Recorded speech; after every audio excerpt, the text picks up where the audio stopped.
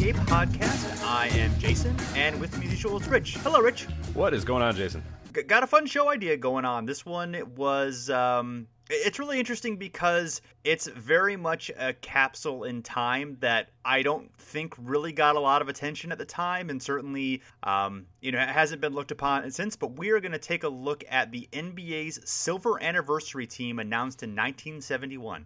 Yeah, we've done. I mean, obviously we did our own, redoing of the 50 greatest players and whatnot. And I think that's the one that everybody kind of remembers is that, the 50th anniversary, that 50 team. You still see B-roll of guys with that. People are talked about that when you go to Wikipedia pages. Like one of the top headlines is this guy was named one of the NBA's 50 greatest players or whatnot. But you really never hear about the silver anniversary team. I'll be honest, even before we started doing the notes for this, I don't know that I knew a whole lot about this team. So I think, like you said, exactly, it was something that was kind of lost to time. So I think it's going to be a great topic to kind of go over and shine some light on these guys.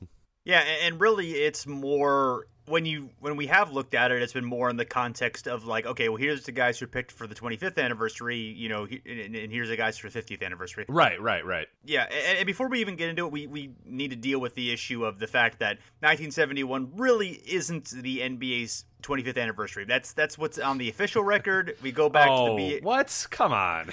I know. Lie about that? Come on. Well, yeah. So they're going to ignore an entire predecessor league? No, they would never do that. Come on. They would never do that. Yes. So yeah, the whole issue of the fact that the combination of the BAA and the NBL is better understood, I think, to be a merger rather than an absorption. But the powers that be came afterward. There seems to be some sort of intentional effort at changing the record to make it seem as though the BAA was the dominant league and the NBL is an afterthought, and those records are not officially part of the NBA's history, whereas the BAAs are. So we've gone on and on about that before, but I feel like that needs to be said before we make any further discussion of this issue. Yeah, so just keep in mind that 25th anniversary by the NBA's way of their history, like their sort of crafting of history versus the NBL, which the NBL established in 1937, of course, so that changes a lot of the different times and whatnot, because the BAA was 1946, so it's definitely a dramatically different. There's about 10 years or so that are not being accounted here. So yeah, 25th anniversary from the founding of the BAA as opposed to the NBA or whatever. So a little way to kind of however you want to do it. But yeah, as you said, we've had many shows about that in the past, so just to keep that in mind for the context of this. Absolutely, yes. And this is an interesting look though at where the NBA stood in 1971. The fact that the league had established itself at a point both in just how long it had been around, even if you go back to 1950, and the fact that it was successful enough at this point where you had this legacy and tradition, and you were at a point where we've gone beyond being in these really small arenas in the 50s and getting basically no attention to we're not by far not the most successful league in the world, and even still in some ways being overshadowed by college basketball, but we are a league that has established itself and has tradition and has a enough of a place at the table where we're strong and powerful at this point, or more powerful anyway than we had been. Oh, certainly. Yeah. And of course we'd see, bigger times coming in the 80s and the 90s or whatever, but the 70s felt like the first time, especially the early 70s, where they finally had started to get some sort of breath of air in the American sports scene, because really, they existed in the 50s and the 60s or whatnot, but like you're saying, we're talking little towns, we're talking, cities that you would never think would have NBA teams that had NBA teams and, had success in those cities or whatnot. But yeah, we're playing small armories still, we're still playing very small arenas, we're obviously, as you said, secondary to college basketball and secondary to pretty much every sport, every other major sport in the country. So yeah, the early 70s finally felt like the first time where they were able to kind of breathe a little bit, and they had, obviously a great team in New York. They had some stars, they had Boston and the legacy there. So it was finally starting to get into the public conscience, the NBA, and it finally felt, like you said, for the first time, like it was one of the real dominant sport leagues of the country. Yeah, and at this point, the Knicks had won the championship in 1970, which, brought a lot of attention to the league, beating the Lakers in 7 games, the Willis Reed game and all that. Kareem Abdul-Jabbar had joined the league. He was the next great big man, the next great star who was going to carry things forward. There was a lot of potential at this point of an NBA-ABA merger. There was some legal hurdles to it, but they had started playing exhibition games against each other, and there was some excitement along that. Right at this point when this was announced, which was December 11th, 1971, the Lakers were in the middle stages of what would be their 33-game winning streak. They actually had, I believe, tied the record on December 10th at 20 and would break the record on the 12th at 21. So a lot of excitement going on. There was some predicting that pro basketball could be the sport of the 70s like the NFL was in the 60s. As we know, there would be some stumbles ahead, although I do think that promise eventually came along in the 80s. It just took longer than people expected. Absolutely. So one major thing that you see on this list is that there's a decision to not include active players. So it takes a lot of really important players in the NBA's history out of consideration. So Wilt Chamberlain is not included, Oscar Robertson not included, Jerry West, Elgin Baylor. I think that these would be no-brainers to be on this team. These are among the top 10, 11 guys in terms of win shares of all time in NBA history. In fact, Wilt and Oscar were 1 and 2. A few other guys who, would have been in contention but not included, and a few names that may be surprising in terms of their win share ranks all time in the league history at this point. Bailey Howell, 7th in all time in win shares. Win share is not a perfect metric, but I think does give some sense of, what career, value that they had provided throughout their career. A little redundant there, but Walt Bellamy also there, 10th all time in win shares. Hal Greer 13th, Jerry Lucas 20th. So, it does feel a little odd to not have some of these guys in the team, and then you see someone like Bill Russell, Sam Jones, who had just retired, obviously belong on the list, but it's weird to have them on the list and not Wilt and Oscar, I guess. But then again, you also get some spotlights to some of the forgotten early players that we'll talk about here. So I don't really necessarily know how I feel about the fact that maybe if you'd had you had to be retired for 3 or 4 years kind of rule might have made it better, but I don't know. It's a little weird either way. It is tricky, yeah. And that's we talked about that when we talked about the original 50th anniversary team, that it felt kind of weird that there were current players that were on there, but you kind of knew Shaq was probably going to remain one of the 50 greatest of all time, or at that even early in his career was still going to probably be one of those guys. And obviously your Pippins and your Jordans or whatnot had obviously established that already. So it didn't feel so weird to have them on there, but it also I would have been fine if they didn't have any of the current players on there. Then again, if we go back and look at this and we look at the 50 greatest players, in 1997 or whatever, and it's where's Michael Jordan? Where's Scott? It would have felt weird. So I don't know. I don't know the right way to do it. I think there really probably isn't a right way, but it is a little tricky that, like you said, guys like a Russell and a Sam Jones are on there, but Wilt, just by virtue of not retiring yet, is not on there, where it's very obvious that he was. But I don't know. I'm fine with it, because I feel like the declaration of this team is not necessarily as much as the 50 great, because that one, the 50th anniversary team, was very much branded as the 50 greatest players of all time or whatever, whereas this one was just celebrating the 25th anniversary, the quote 25th anniversary of the NBA. So I don't mind it. I don't know if there's a perfect way. I wouldn't bother me if those guys were on there, even though they were still current players, but it doesn't bother me that they're not. I think there's still a decent way to discuss them. And like you said, it highlights some of the other guys too that maybe wouldn't have gotten their due had some of these guys that were currently playing still had gotten on the list. So I don't know. I'm kind of in between on it. Sure. So the selection process, there was a selection committee of NBA luminaries, which we'll talk about in just a minute. They picked 25 nominees, and the criteria basically was you had to complete your career and you had to have at least one All-NBA selection. Could be first or second team, but you had to be on the All-NBA team at least once. And then the 25 nominees then were there was a vote taken by players, I believe active or retired, who had at least been on one first-team All-NBA up to that point. And then from that vote, there were 10 players who were selected, 2 centers, 4 forwards, and 4 guards. We'll get into the team in a little bit. We'll talk about the selection committee first, but just some notes on the team. Bill Russell was the only unanimous selection of the team, and only players as I mentioned, only players who had completed their careers and been named All-NBA at least once were eligible. And also, only 4 players on the 20th anniversary team were selected into the 30th anniversary team 10 years later. And then 8 out of the 10 players who were ultimately selected for the team were selected onto the NBA 50 greatest of all time in 96. We'll get into who that was once we announce the actual team itself. Absolutely. Selection committee, I think, is a pretty interesting part as well. Yeah, for sure. And, we'll kind of go through some of the players, or excuse me, well, they were, some of them at one point were players, but coaches and executives and owners who had been, who were responsible for selections here. I would say the overall theme is, one, that these were guys who had been following the league since basically the BAA's inception in 1946. So they had seen it all. They had seen everything. They were certainly qualified to select this team. However, they all, of course, come in with certain biases, whether it's for their franchises and even more importantly, probably come with the view that the BAA was truly the league and that the NBL was the not important league. So that's worth noting here, absolutely. But yeah, for sure. Most of the guys have ties to one team, and most of those teams have some roots in the BAA. Most of them. I mean, some don't, but yeah, there's guys that are definitely synonymous just with one franchise, either they coached with them, played with them, or own them. And yeah, as you said, almost to a man, every single one of them have roots in the BAA. And I don't know if anybody even, maybe one or two, have any minor roots in the NBL, and that could be another big issue, as well as you mentioned at the top. Right, yes. So first we have Red Auerbach. He was the GM and former coach of the Celtics, of course, and longtime executive. It had been began coaching in the BA actually in its first season with the Washington Capitals. Also had a year with the Tri-Cities Blackhawks before making his way to the Celtics and the dynasty that would be created there.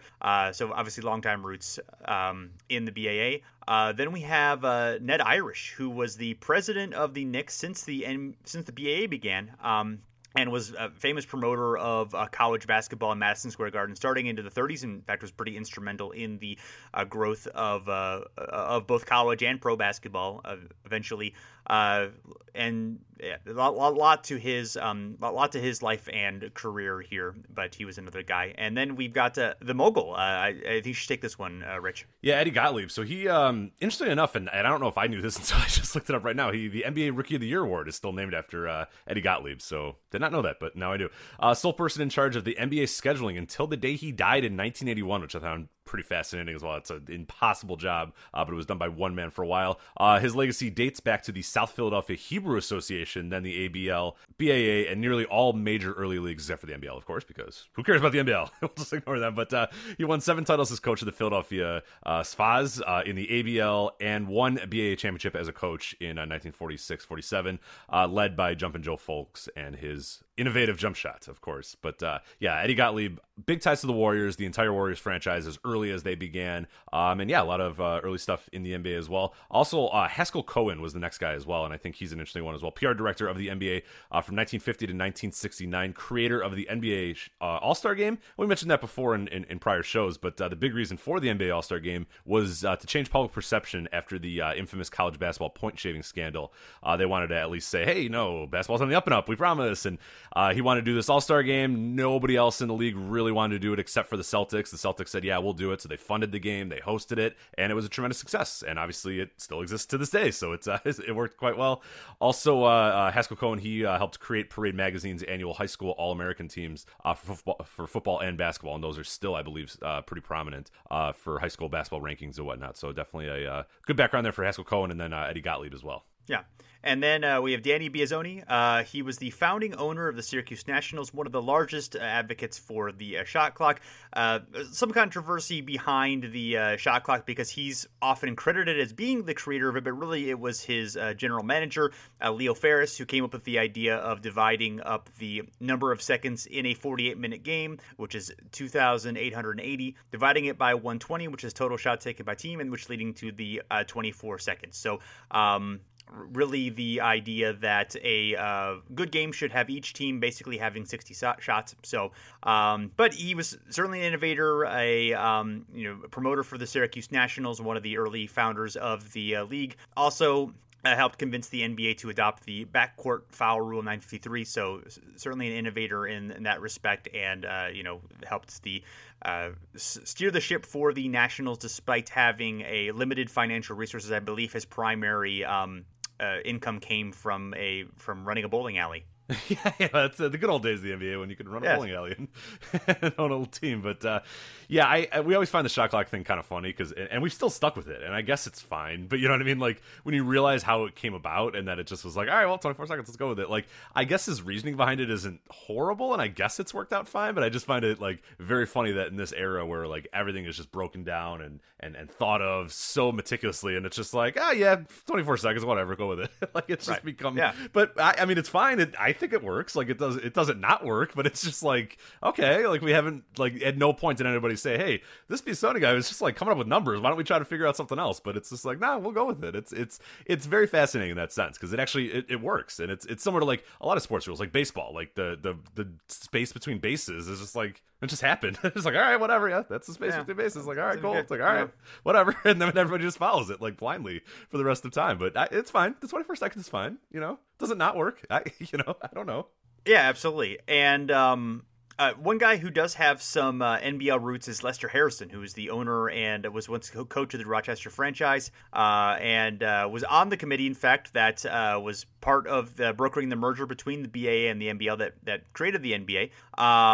And he retired after the team as a coach after the Rochester had 5 NBA divisional championships, won the 1951 NBA championship. Also, the Royals won the 1946, I believe, NBL championship as well. So they were powerhouse in both leagues, and maybe the one franchise that sort of gets a little bit hurt because the fact that the NBL stuff isn't considered. Absolutely. No, for sure. He's definitely one that falls there.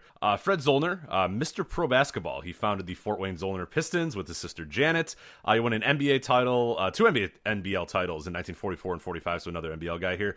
Reached the NBA Finals in 1954 and 55. And it was at his kitchen table where the NBL and BAA merger happened. Also, he's noted for purchasing a DC-3 in 1953, and he was the first owner to fly his players to games, except there's one funny story where he flew his players but forgot his coach, because his coach got on a train while the rest of his players got on a plane, and believe it or not, the plane got there first. The train was a little bit later than the plane. So that's I know it's shocking revelation here that planes go faster than trains, but there was a good example of that as well. And the NBA's Western Conference Championship is named after Fred Zollner, which I find hilarious because, of course, it's in Detroit. But at a time, Detroit was very west for the NBL, the NBL and the NBA, so it makes perfect sense that the man synonymous with Fort Wayne, Indiana, and Detroit, the NBA's Western Conference Championship, is named in his honor. Even though the Detroit Pistons, as far as we've known in our lives, have been in the Eastern Conference. But hey, that's how it was back in the day. So sure, hey, it's funny how things land. Yes. Next, Ben Kerner. He was the co-founder and owner of the Hawks franchise. Actually, another guy who has the NBL roots. And anyway, he did make a pretty good call in hiring Red Auerbach to coach his team in 1949, but not less smart was the decision to trade players without consulting Red, and then Red ended up leaving to go to the Celtics, and there was a long rivalry where between Kerner and Auerbach over various situations, especially when the Hawks and the Celtics battled each other in finals in the late 50s. Kerner also was famous for drafting Bob Cousy, sending him to Chicago, and then the Stags ended up being they ended up folding, and Cousy ended up going to the Celtics, where he had a legendary career. Also made not the best decision involving Bill Russell trading his rights to the Celtics, and that's not so great for his. Also, famously, in the 1957 finals, Kerner and Auerbach got into a competition with each other on the court before the game over a dispute over the height of the basket, and Auerbach ended up punching Ben Kerner down. So, fun early days of the NBA. Yeah, and I don't know why Auerbach had to punch him. I mean, he's got a lot over on old Kerner there, but obviously, true. As the Hawks were still a good team and a good franchise as well. Won a title with Bob Pettit. Obviously, the Cliff Hagan trade we've talked about for Bill Russell made sense at the time. Yeah, in hindsight, not great, but it worked pretty well, and the Hawks were good with Cliff Hagan, just not as good as they were or may have been with Bill Russell, but it all kind of worked out pretty well. But he really should have stopped dealing with the bosses. Like when Red called, you just hang the phone up, Ben. Sure, just hang it up. It's probably not going to work well for you. Yeah, he was infamous for his impatience with coaches, because he went through something like 11 in 10 years where when Bob Pettit was playing. So not the best.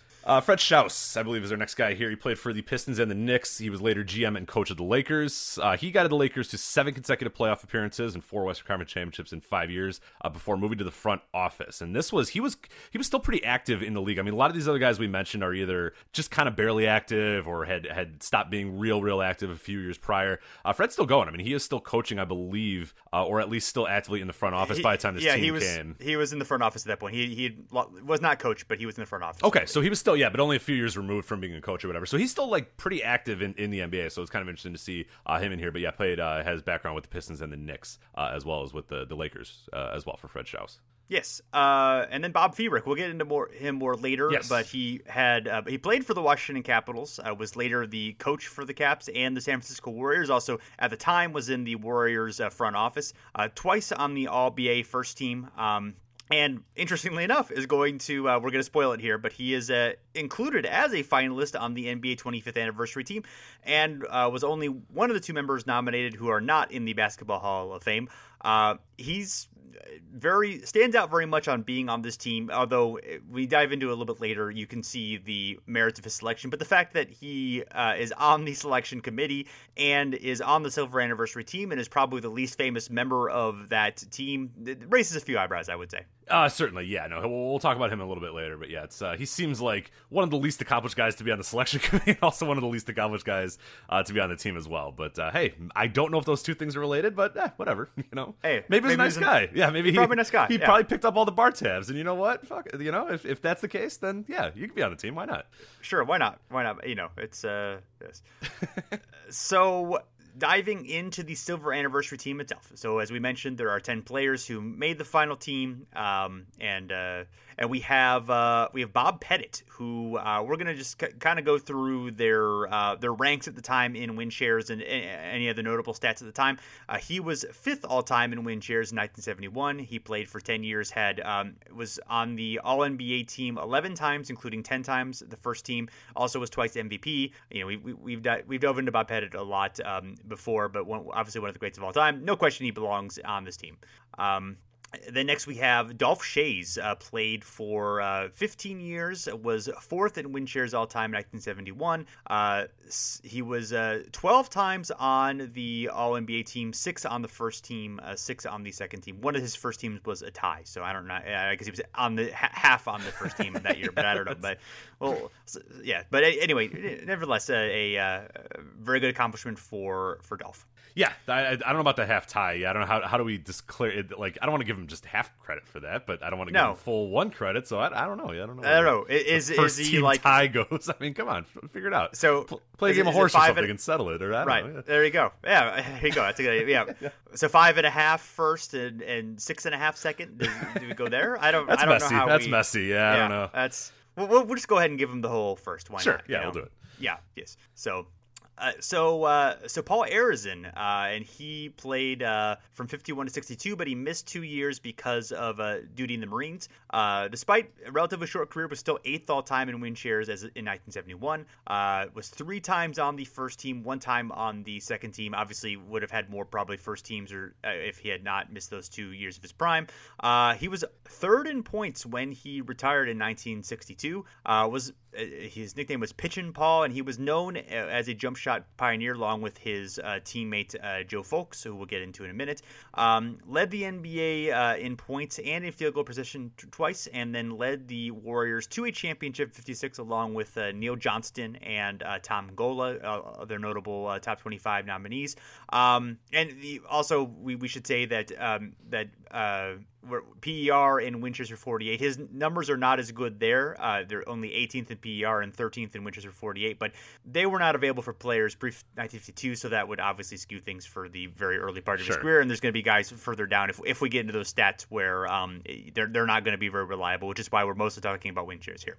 Yeah, it's going to be tricky, and that, yeah, again, like we always said, win shares is kind of a messy stat, but it's one of the better ones for historic players, so that's a big reason why we, for better or for worse, I don't think it's a horrible stat. I know there are better ones, but it's a big reason why we use it, because it's the one that's most readily available for certain players of certain eras, so that's why.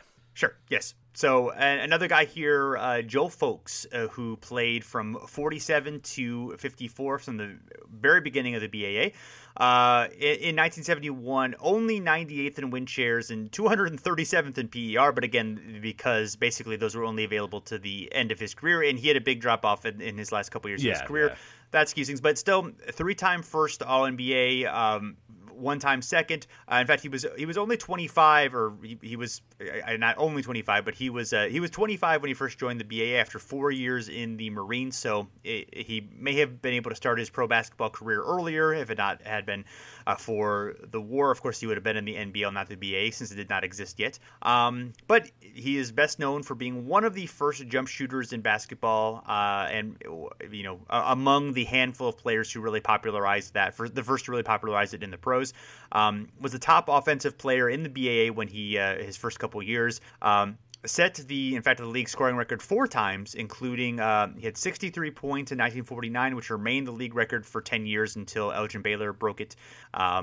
In the 47 season, he averaged 23.1 points per game. Bob Feerick was second in the league with 16.8 points per game. Bob Feerick appearing again, notable name. Star of the show, Bob Feerick. There you go. Yeah, he is the star of the show. Yeah. Obviously, Bob Feerick, huge draw for casual listeners. Oh yeah, so yeah. No, we're definitely going to use him as name.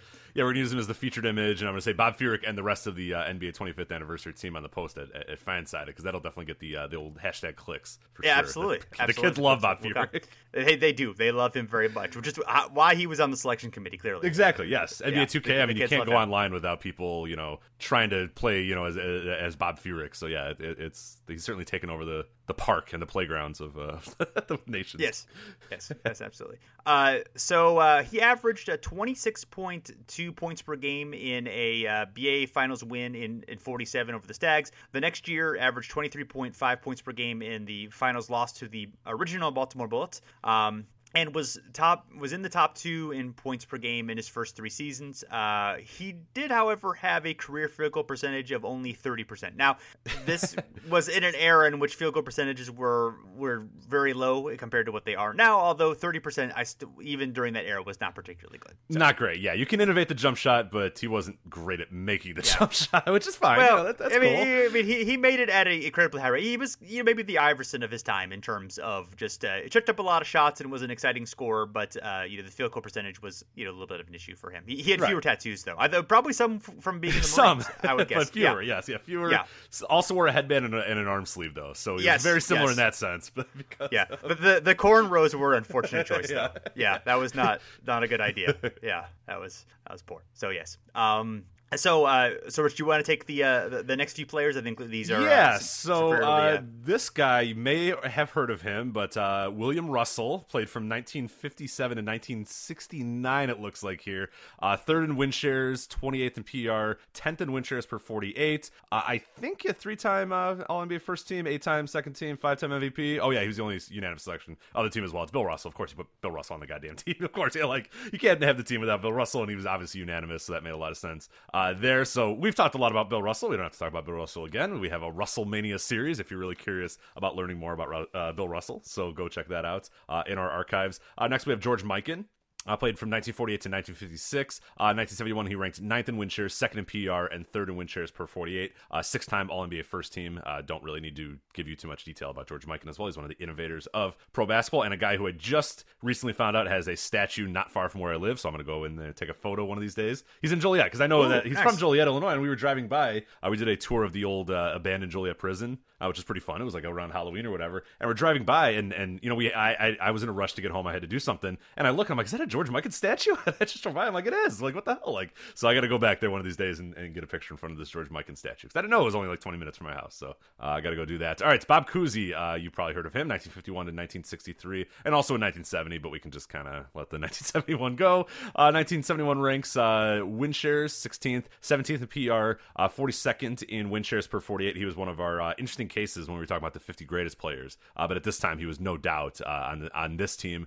10-time All-NBA first team, 2-time All-NBA second team, and 1-time NBA MVP. So that's Bob Cousy there. Then we'll do Bill Sharman again. These are all players that you're probably familiar with, so I don't have to get into a ton of details. 1951 to 1961 for Bill Sharman. In 1971, he ranked 18th in win shares, 32nd in PER, and 19th in win shares per 48. 4-time All-NBA first team and 3-time All-NBA second team. So those are guys that felt very much like no doubters, guys that are in some ways some of the better players. I mean, obviously Russell and Mikan, innovators of the game, one of the top, at that time maybe contention for the top players of all time. Then Bob Cousy, of course, one of the greatest guards of all time, and then Bill Sharman as well, one of the greatest guards. So these guys all felt pretty unanimous and pretty obvious and pretty easy. Yeah, and Sharman, of course, and Cousy, backcourt mates with the Celtics. We already have 3 Celtics on this team at all. I mean, Sharman, I think, would have been one of the guys who would have been bumped off the list had they included, current players, because, West probably would have replaced him. Or right. And not that he definitely has a very strong case to be on this list. And it was, was obviously, he was one of the great shooters of his day. Probably a little bit like Reggie Miller of his day. I think that would probably be in terms of the kind of the style, the way that he played, coming off screens a lot, and and he was a big fitness nut, and he was in really good shape for his time, and was a very efficient shooter and a great free throw shooter as well. So, next we have Bob Davies, who played in the NBA BAA from 49 to 55. He also had some years in the NBL in the mid 40s. 71 ranks. These are lower because of just the short time that he played. Relatively, the win shares 47th, PER 33rd, and Winchester 48th, 37th. He had 4 All NBA first teams with 1 tie. Again, we'll just give him the full one, even if it's technically a little bit less. And then 1 time on the second team. He was known as the Harrisburg Houdini, and he was basically Bob Cousy before Bob Cousy did what was then considered crazy ball handling, like behind the back dribbling. Was also his innovative passing, that sort of stuff, and had a lot of success. Obviously not nearly as heralded as Bob Cousy, but he led the Royals to the 1951 NBA title, also led the Royals to the 46 NBL title, which I think I mentioned before, and 2 finals in the NBL, and was usually, I think the Royals would have been a even more accomplished team if it had not been for the fact that George Mikan was in the league and was basically winning almost every year, except for 1 year where he broke his leg and the Royals managed to win the championship that year. Pretty much until he retired, it was the Lakers every year. Yeah, absolutely. And then finally, our last choice, another Celtic great, Sam Jones, 1971. Win shares was 14th all time, PR was 29th, and Winchester 48 was 15th. Was the least accomplished in terms of the all NBA teams, was only 3 times on the second team here. Again, I think that has a lot to do with the fact that Oscar Robertson and Jerry West were in the league and were, and Sam didn't make all those lists just because of that, but he was obviously a great player and probably limited himself somewhat because he played on, the fact that the Celtics had so many options in terms of playing. And early on in his career, he was a reserve, behind Sharman and Cousy, even though he was just about as good as those players. And led and became even better than those players as his career advanced. Right, it's just a big chunk of his career. He's the third best, or the third best guard and the 4th best player on the Celtics, and it's like, yeah, but those players are Bill Sharman and Bob Cousy and Bill Russell, so it's like not really a slight on him whatsoever. It just happens to be in some ways the right team because obviously the success and he was a great part of that huge success, but also in some ways maybe the wrong team in that if he had played for another team, you may have seen him have gaudier numbers and be regarded more as a leader and the best player on his team or whatnot, but I think he'd probably be okay with the way his career went and everything like that. So no, he definitely deserves to be on this list for sure. So now we look at the other nominees, and we're going to dive a little bit deeper into the more obscure players, and the guys we talked about before will just give a cursory summary of their accomplishments. Our old friend Bob Feerick is first. Oh, Bob. yes. The leader, the whole focal point, what you came for. You come for the Bill Russell, you stay for the Bob Feerick, though.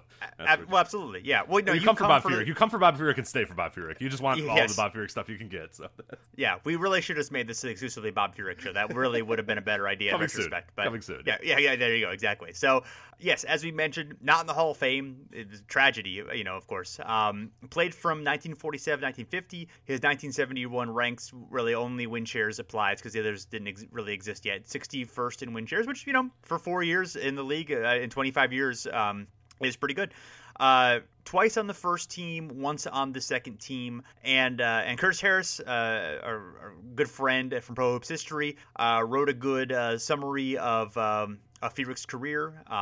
He actually did play in the NBL before going to the BA. We'll talk a little bit about that. But he and Red Auerbach actually had a close relationship while they were stationed at the Norfolk Naval Academy during World War II. And then Auerbach, once he joined the Washington Capitals, he was at that point coaching high school basketball in Washington, D.C., persuaded the owner of the Capitals to make him the new coach of the franchise in the BAA. And then he got together some of his old buddies from Norfolk, including Feerick and Fat Freddie Scolari. And they were a very strong team in the early days of the BAA, even though they did not win a championship. But Feerick had a strong career already with the Oshkosh All-Stars in the NBL. They made the finals of the what was actually, it was not actually the NBL finals, but it was the finals of what was called the World Professional Basketball Tournament, which was a multi-league tournament that was really the most prestigious title at the time. Eventually, as the merger happened and the NBA established itself, that was no longer the case. But for a few years, there were teams from all over that went on that league. The Philadelphia Spas that we talked about earlier were joining in. Harlem Globetrotters, back when they were more a competitive team, went in.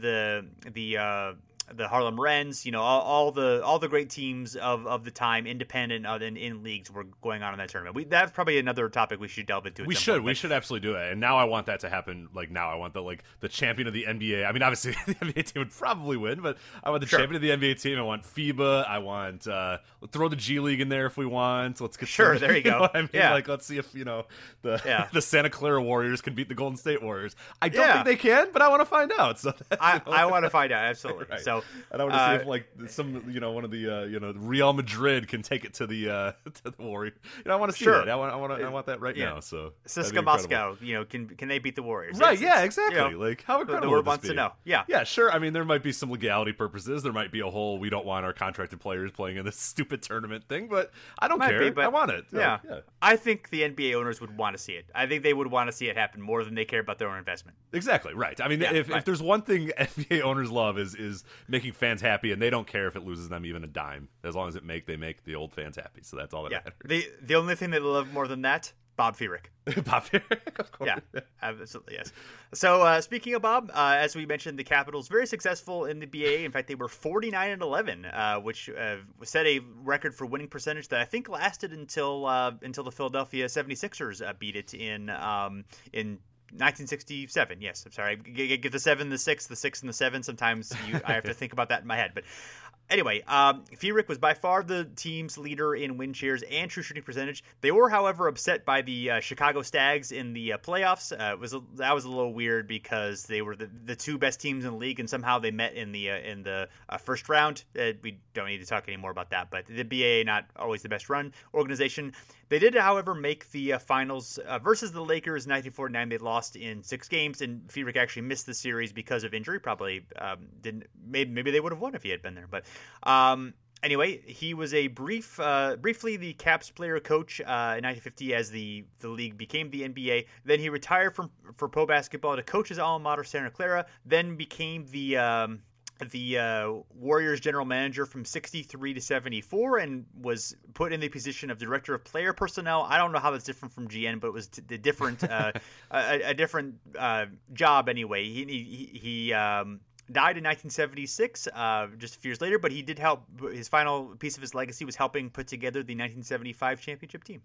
So yeah, there's Bob. Yep. Bob Feerick. There he is. Yep. I wonder if being buddies with Red Auerbach may have helped him get on this list. I don't know. Just a thought. It's possible. Just a thought. Yeah. Just a thought. But no, he's still got a pretty decent career there. I don't. Oh, yeah, absolutely. I'm not trying to we're teasing about Bob, but yeah, I think it's fine. Yeah, he seems like a good nominee here. We're going to talk about a few guys who got left off, and there's probably one who I would have put ahead of him. But getting somebody who belonged in those early days, I think is good. It would have been nice to see if they could have found somebody from the NBL who would have kind of fit that criteria. Although some of the guys here, if you look from 46 to 49 in the NBL, I don't see an obvious guy who isn't on this list. Because some of those guys like Davies and such are should be there already. So I think they actually didn't really screw the NBL directly because of this list. No, absolutely. And of course we have to remember too, it's 1971, so it's like the decisions are mostly made by a bunch of guys standing around a table smoking. I doubt they're let me look at the stats. Hold on one sec. Let me it's just a bunch of dudes smoking and drinking brandy and being I tell you that Bob Feerick, he was a hell of a player, and they're all right, sounds good to us. You know what I mean? I really don't think it was very intensive in terms of the statistical analysis of each one of these guys. Terms of how. I'm guessing that we've put more work into it more than they did. Yeah, I bet it was about 45 minright until their cigars were out, and then they put the cigars down and said, "Hey, let's go to the bar," and then they went to the bar, and then that was it. So that was it. But, all right, we'll move on now. Harry Gallatin, 1949 to 1958, 1971, he ranked at 19th in win shares, 10th in PER, 14th in win shares per 48. So he's got a pretty good case here. Only one time though All NBA first team, one time All NBA second team. So you can see a lot of those, like, even though statistically he ranks pretty high or in the upper echelon for some of the things, didn't really pop up on too many all NBA teams as well, mostly because playing with some heavy competition in those eras for forward. So it makes a lot of sense why he would be left out a little bit.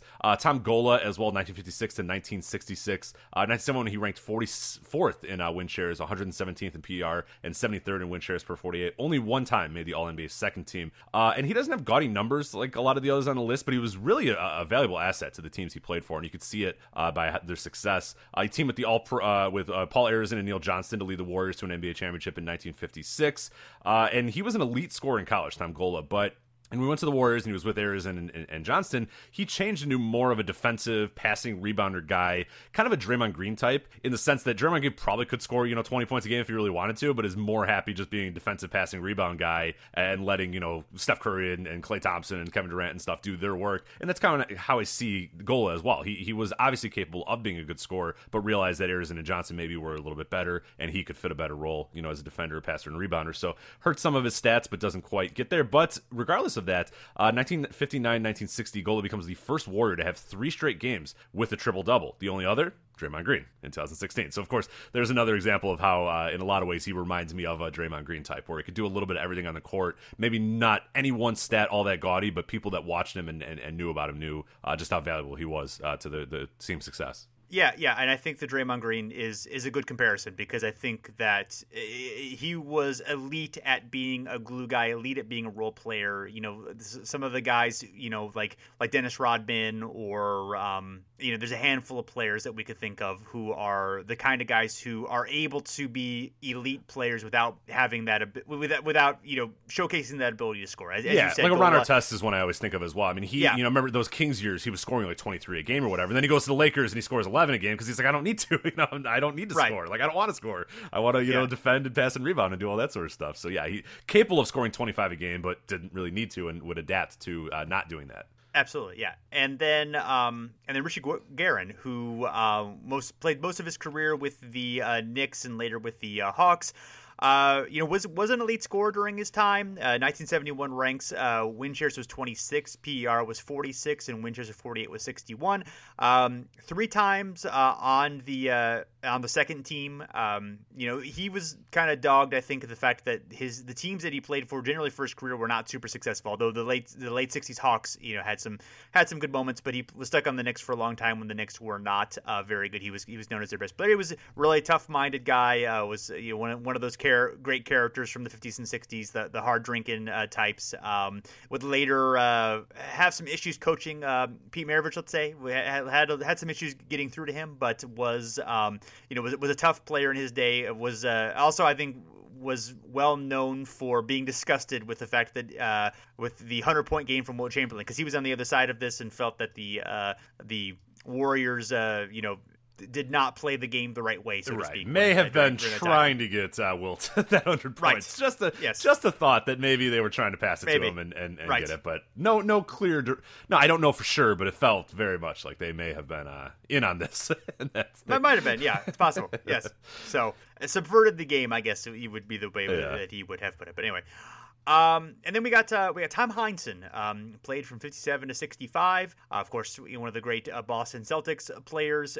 Another guy who, he was a prominent scorer for the team, although there was no one really, on the team who averaged a whole lot of points because they like to spread things around. So I think another guy who, in a sense, could have been like a 30-point scorer if he played for a different team because he had that ability, but he blended in a little bit more with the on the Celtics versus a different team that he would have had. But he was 37th in win shares in 1971, 39th in PER, and 35th in win shares for 48. So I think is more of a marginal guy on this list, although certainly was accomplished during his time. Absolutely. Yeah, no, definitely. It seems like a good to be nominated, but not necessarily on the team itself. So I think I'm fine with where he's at and where his place is. Exactly, yeah. And then a couple of guys from the 50s who I think are, were very elite during their time, but have sort of been, their effectiveness has kind of been forgotten off. And they were two big men. The first is Neil Johnston, played from 52 to 59 with the Warriors. His ranks in the league were 15th in win shares, 4th in PER, and 4th in win shares of 48, which, is obviously super high. He was 4-time on the first team, 1 time on the second team, and he played, at least the beginning of his career was playing while George Mikan was in the league, and then of course played with Bill Russell being in the league. So the fact that he was able to be on all those All NBA teams despite playing with those guys, I think says something right there. No, absolutely, yeah, and gaudy numbers. I mean, led the league in scoring a few times. I mean, definitely a guy that you look at overall. He doesn't. I don't know if he's regarded as being one of the kind of the all-time greats or one of the greats of this era, but probably should be. I mean, he's really got the stats to back it up and some of the success to back it up too. I mean, a lot of All-Star games in a row as well, just overshadowed by a few other guys in the league, but yeah, shouldn't really be anything taken away from him. I mean, had a really, really great career. Right, and part of that team, the Warriors team that won the 56 title, and had some good success. So absolutely. And then the other guy talking about Ed Macauley, played from 50 to 59, and mostly with the Celtics, although ended his career with the Hawks, was part of the Bill Russell trade.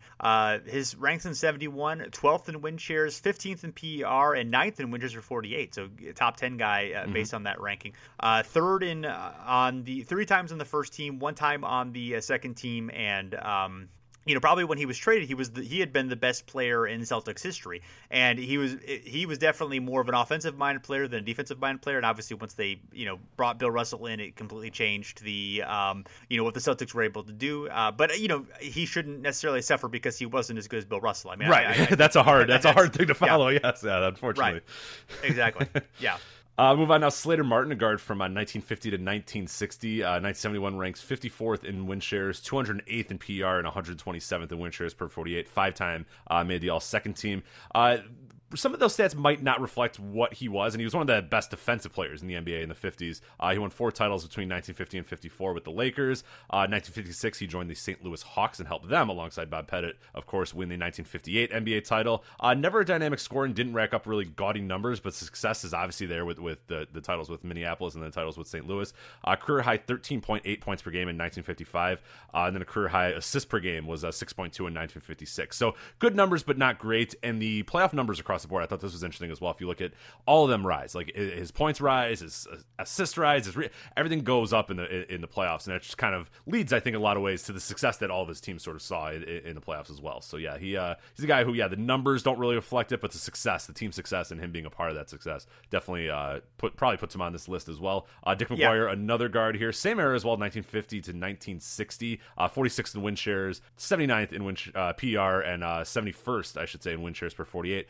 One time made the All-NBA second team, and he led the league in assists during his rookie season with a then record 386 assists, and then of course made the NBA All-Star team 7 times, 1951, 52, 54, 55, 56, 58, and 59. So definitely had was definitely one of the better guards of his era. Stats, again, like across the board stats don't really show it, but yeah, great passer, good defender, and then obviously enough to make the All-Star team as many times as he did as well. Just maybe not top tier of this list, but definitely a good contributor. Yeah, and then probably also put on the list just to make Ned Irish happy, right? Yeah, no, I mean, and he was a very, and he was not only as a player, but for the Knicks for a long time in various roles, in front office roles, and scout roles, and coaching roles. Was a was part of that franchise, so an important part of the franchise, and was part of the teams that made the finals 3 years in a row. That did not win a championship, but were obviously successful in the early days of the league. And I think Martin and McGuire both kind of fit that mold of the numbers aren't great, but they certainly.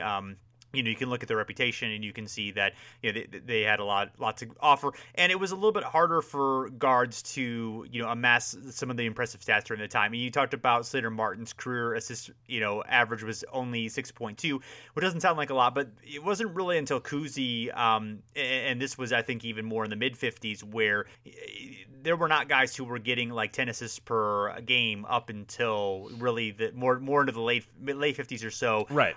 When the pace started started to increase. I mean, that was obviously a huge part of it. So, and I think they were a little bit more conservative about, issuing assists up until like the 50s and 60s, and guys started to, approach that level more often. Oscar obviously being another one of those. So the stuff that we rate guards on, point guards especially on now was not the same in the 50s. So absolutely, no, it's a big part, and also we mentioned a little bit earlier, but the whole propensity of not making shots, and there was a lot of people not making shots at this time. So obviously it's hard to get an assist if the guy you pass to misses the shot and gets his own rebound and puts it up, then you're not getting the assist. And as you said, in a lot of ways, now you'll see some assists now where like a guy dribbles 5 times, they still give the assist to a dude or whatever, which is a little much. Whereas those days it felt like it was a little more, if you didn't directly relate, your pass wasn't directly related to the score, they're not going to count it. So yeah, it's always kind of tough to look at the stats. So for him to do as well as he did in that number, I think it definitely reflects how great he was. Yeah. And a couple other guys, a couple guys from the Lakers dynasty of the early 50s. First, Vern Mickelson. 1971, his ranks were 17th in win shares, 30th in PER, 21st in win shares per 48, 4 times on the all-second team. He was, of course, the tough, rugged forward of that team. And it was sort of known for his being really physical, for his defensive play, for setting screens, but also was a offensive stalwart on that team, along with perfect guy to pair with George Mikan, and then Jim Pollard, who was the numbers aren't quite as impressive. The 1971 ranks, he was 80th in win shares, 80th in PER, 113th in win shares for 48. Played in the NBA from 49 to 55. Twice on the first team, twice on the second team, but he was he was a great leaper of his day. Was definitely an important glue guy for that Lakers team. And even if the stats aren't quite there for him, I think he definitely belongs as a part of one of the 2 most important dynasties the league had seen during that time. Absolutely, for sure. And then we have Maurice Stokes, and this is one where he only played for 3 seasons, 1956 to 1958. He was listed as a center for 1 season and a power forward for 2 seasons, although he was only listed at 6'7". And the 1971 ranks aren't really that helpful, but we'll list them anyway. Win shares 160th, PER was 12th, which is interesting, and then win shares 48 is 103rd. 3 times on the all second team for the league, and he's best known as one of the NBA's greatest tragedies. His Hall of Fame career was cut, far too short. And one of the guys you thought would have, what he would become. His career averages were 16.4 points per game, 17.3 rebounds per game, 5.3 assists per game. Look at a guy like, Anthony Davis, or even like an early version of LeBron as one of these like do everything players who was, had tremendous size, but also could have, could race down the court and, was great ball handler, great rebounder, very good scorer. I think the only thing that really was a low mark on him is his shooting percentage wasn't very strong, but obviously he was early on in the league. That definitely could have improved. And that was improving across the board as the league, evolved into the late 50s and early 60s. But, you imagine him with Oscar Robertson, and how great those Royals team could have been if it hadn't been for the tragedy that befell him. Yeah, it is awful because you look at the stats and you look at the numbers and you look at everything and go, oh man, this guy was like right on the cusp of being like an all-time. I mean, that's 16.4 points per game and 17.3 rebounds per game. I mean, it's just nuts stats. But it's just obviously one of the great tragedies in NBA history, unfortunately. And then next is Bobby Wanzer, played from 48 to 57. His ranks in win shares was 33rd. PER was 47th, and win shares for 48 was 30th. 3 times on the second team. He's another guy who's more, kind of a glue guy type as opposed to a, really good stats type.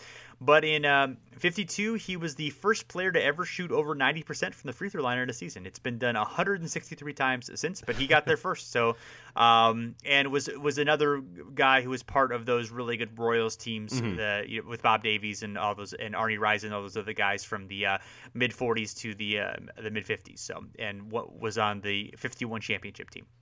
George Yardley here, 1954 to 1960. He ranked 38th in win shares, 14th in PER, 20th in win shares per 48. So pretty high up there in PER and win shares per 48. 1 time All-NBA first team, 1 time All-NBA second team. Led the Pistons to back-to-back finals in 1955 and 56. Nicknamed Bird, he had a relatively short career, but was an elite scorer. The first to score more than 2,000 points in a season. Also known for his, quote, flamboyant play, which was probably just the fact that he shot off the dribble and had a quick first step, but that at that time was very flamboyant. flamboyant. And he said that Yardley said at one point that Arizin and he were the only guys who took their jump shots at the apex of their jump instead of shooting while on the way up. So kind of interesting that he, in some ways, may have perfected the jump shot a little bit the way as we know it. But yeah, that's George Yardley for you. But yeah, what do you make of his flamboyant play? Yeah, right. I don't know. It might be a little bit too flamboyant for me. I want to dial it down a little bit. Yeah. I mean, what's this jumping stuff? I don't know. I don't really believe in jumping in basketball. You stay on your feet. You stay with your man. You put your hands up. You just, you play the right way. See, I try to do that when I go to parks, and like nobody else wants to do it, and then I just keep getting blocked and stuff, and it's really stupid because I'm like, guys, no, stop playing flamboyantly. Like, you're not supposed to jump. Yeah, just stay on the ground. Stop jumping. We're all equal. It's much better. James Naismith did not. He was not in favor of jumping, so why would I be exactly in favor right? of jumping? I follow Naismith rules to a T, so I don't know why these other what these other kids are doing out there. But, yes, Yes, I use I use leather ball. I don't believe in dribbling. You stand and you pass. Yeah, and I shove guys into cages too, and they're always like, "What the hell are you doing?"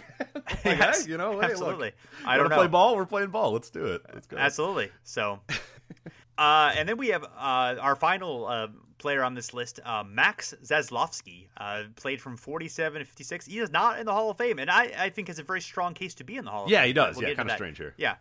1971 ranks. He was 50th in win shares and 149th in PER, 205th in win shares for 48. But again, was only really the last part of his career where those last two stats cover. So it's not really a good valuation for him.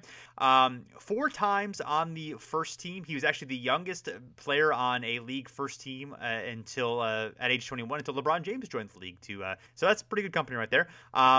He spent 2 years in the Navy during World War II, and then only 1 year at St. John's before leaving for the pros for the Chicago Stags. So not playing all 4 years in college. Controversial. Yeah, that's why he's not in the Hall of Fame, because he's there you go. busting through the ranks here. Yeah, that's probably Bucking tradition. Yeah, and then he led the Stags to the BAA Finals in 47 versus Joe Fulks and the Warriors. Of course, the Warriors won that championship we talked about before. And then led the league in scoring in 1948. In fact, was the youngest in league history to lead in scoring until Kevin Durant. So another pretty good company for him.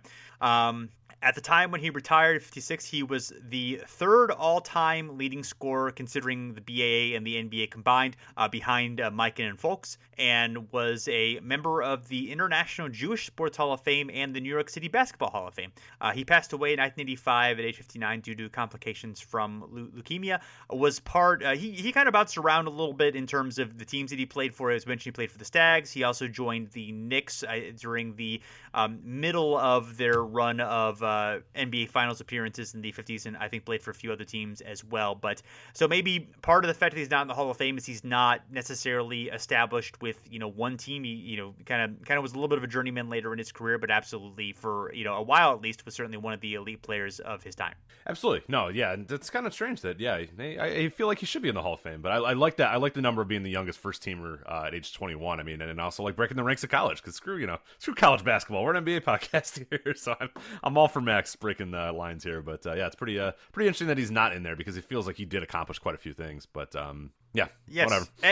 And he was in a relatively minor role, but he also was part of the Fort Wayne Pistons finals appearances in 55 and in 56. I don't think he actually played in the 56 series, but that would be 1, 2, 3, 4, at least 5 finals appearances during his career, which that's pretty good. Oh, certainly, yeah. Yeah, that would have been pretty high up there. If for anyone who was not a Minneapolis Laker at the time, that would certainly have been up until the Celtics dynasty. Of course, that would have been probably the most in the league. So he was on some winners. That's for sure. So a few guys who are worth considering. We don't need to delve too deeply in them, because I think there's only really one who I think would have been an obvious snub, and that's the first guy we're going to talk about. Cliff Hagan was a 2-time second team All-NBA, and looking at his rankings, I think it says it the most. At win shares, he was 21st. PER, he was 20th. Win shares for 48, he was 26th. He had been a long time St. Louis Hawk, one of the great players, along with Bob Pettit, of course. course, and it was part of their great, their stout front line. It definitely has the numbers to back it up. I was wondering if it was possible that he was maybe a victim of ABA NBA politics, where he was he had jumped. I guess he hadn't jumped because I think he technically retired in between, but he went to the ABA as a player coach with the Dallas Chaparrals. I don't think he was no longer in the ABA when this was actually created. I don't know if he had if there's anything to that, but as you mentioned here in the notes, there were other guys, including George Mikan, who had ABA affiliations and were not snubs here, like Bill Sharman or whatever. So yeah, it's true. I mean, Mikan was the goddamn commissioner of the ABA. Right. I feel like, yeah, it's not like you can leave George Mikan off the list. I mean, I get it. But I don't think you can lift Cliff Hagan off the list. I mean, really, if you look at those numbers, like I suppose you could, and I suppose you could just say I just barely missed it. But I mean, some of the names we mentioned here, I think Cliff Hagan's better than a lot of them. So yeah, it's just it's very strange. I don't know.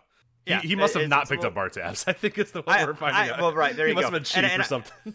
And I think personality-wise, he was a little bit. Certainly on the court, he was known for being just like really crazy and insane and getting into fights and and making people mad. So yeah, I think off the court he had a better personality, but maybe that had something to do with it. I don't know. Again, this was something where I tried to look for. And maybe I didn't mention this, but I tried to sort of look to see what anything was written about this at the time or really subsequently in terms of the politics behind this, because I think they must be fascinating, but we couldn't really find anything about it. So we're only able to speculate here, which is fun, but it would be nice to have some idea of what was going on there. Yeah, we couldn't find much, so who knows? Yeah. Who knows? So if anyone does know, wants to let us know, you of course can. We'll give you where you can reach us at the end of the show. It's the usual places. So anyway, the other guys who were on here, Jack Twyman, Larry Foust, another guy who definitely belongs in the Hall of Fame, is not in the Hall of Fame. Clyde Levalette, Arnie Rison, Carl Braun, who I think would all kind of be guys who have all all NBA or BA appearances, who I think would have a case to be on here. But I can't really say any of them particularly have stronger cases than anyone who wasn't included. Yeah, no, all these guys. I mean, yeah, there's obviously the Hagan is the one. Twyman, I guess you could sort of make a case for. Faust, you can kind of, but yeah, the rest of the guys, I'm fine with where they probably ended up and them being left out. It's hard when you're trying to make this team. I mean, there's going to be snubs, obviously, guys that deserve it. So I think they did otherwise a pretty decent job, other than maybe one or two guys. Yeah, no, and even the one or two guys, you can totally see why they. Oh, sure, Yeah, it's not like it's they did a pretty good job here. The experts in the guys who were lifers for the league, yeah, they actually did a pretty good job. Even if they probably spent 45 minutes on it and then went to the bar. Yeah, but that's they're smart people, so yeah, it only took them 45. So we'll wrap it up here with our selections. Who would have been our starting five for our silver anniversary team? If we have to go with the players that they picked out of the 25 selections, who would we have chosen for this team? So my starting lineup, if we have to kind of stay strictly positional right now, I had Sam Jones as one of my guards. I had Bill Sharman as the other, Dolph Schayes, Bob Pettit, and Bill Russell. So it went a little weird there without a pure point guard, but Jones could deal with it. He's fine. He can handle the ball there. But I went Jones, Sharman, Schayes, Pettit, and Russell as my five. Yes, and I had a similar list. I went with Cousy. I went with traditional point guard. I think just 10 times all NBA and that MVP. I think I think puts him on there. Then I went with Sam Jones as my other guard. Then I copied you with Schayes, Pettit, and Russell for my front line. That seems like the obvious. I mean, that Schayes, Pettit, Russell, it's hard to make an argument for any of those other. I mean, those dudes were great, and it seems pretty tough. Without maybe you can make a Mikan case, but not over Russell. Yeah, not over Russell. Right. No. Yeah, and I think the toughest call there is between Jones and Sharman. And I went with Jones slightly over Sharman, but it's extremely close. You could definitely call either way. I totally get your logic in Jones and Sharman, but I do think Cousy just I do think he was more accomplished than either of those guys, even if for sure you look at some of the more advanced stats and maybe he's a little bit overrated in terms of that, but still I think he belongs there. If I could go positionless, then I would actually probably go with Russell, Mikan, Pettit, and Schayes. And then either Cousy or Arizin as my fifth guy, depending on depending. And then that, of course, you wouldn't really have any guard, and that would kind of be a problem. So I probably could have at least one guard going on sure. there. But that would probably be my choice there. All right, well, I think that's about it. Thanks everyone for checking us out, and of course you can find us on Twitter and Facebook at Over and Back NBA. You can leave us a review on iTunes. We've got some recent ratings at least on iTunes, but we'd love some more. Those 5-star reviews really help us out, and you can also, if you can listen to us on pretty much any podcasting platform. We are there. If we're not there, you can let us know, and we'll make sure that we're added there. But although we usually like the iTunes, or I guess it's Apple Podcast now. I always forget to call it Apple Podcast. Yeah, it is. But They've rebranded. I think Google Play is now just Google Podcasts, or they keep rebranding this shit. Those weirdos. Come on. All right. Well, you know where to go. You can find us. So anywhere you want to leave us a rating and review, we would greatly appreciate it. And any feedback you want to give us, we like hearing from you. We do this for our enjoyment, but also for other people's enjoyment. So if you're into what we're doing, just let us know, and we would do that. You can also find us at the Step Back, which is also fan-sided NBA. Speaking of rebranding, so you can find us easily there, and there's some always great stuff in the NBA season. They're great. Fast Break Breakfast is another great podcast that's there, and there's always some great stuff being written there. So you should check that out as well. So did I forget anything, Rich? I think you got it. Yeah, we mentioned the Twitter, mentioned Facebook. You can follow us as well. But overandbacknba.com will be kind of our hub, and then just find us wherever you can. And then if there is a podcast app that you use and you cannot find us, please let us know, and we will make sure we get on there, because it is pretty easy to get on there. But maybe I think we're on every single one. But if there's some random one that you and 5 of your buddies use, we'll make sure we get on there too. So just let us know at overandbacknba on Twitter, or overandback on Facebook. You can let us know as well, and we will get on there as soon as we can. All right. Well, thanks everyone for listening, and we'll be back soon.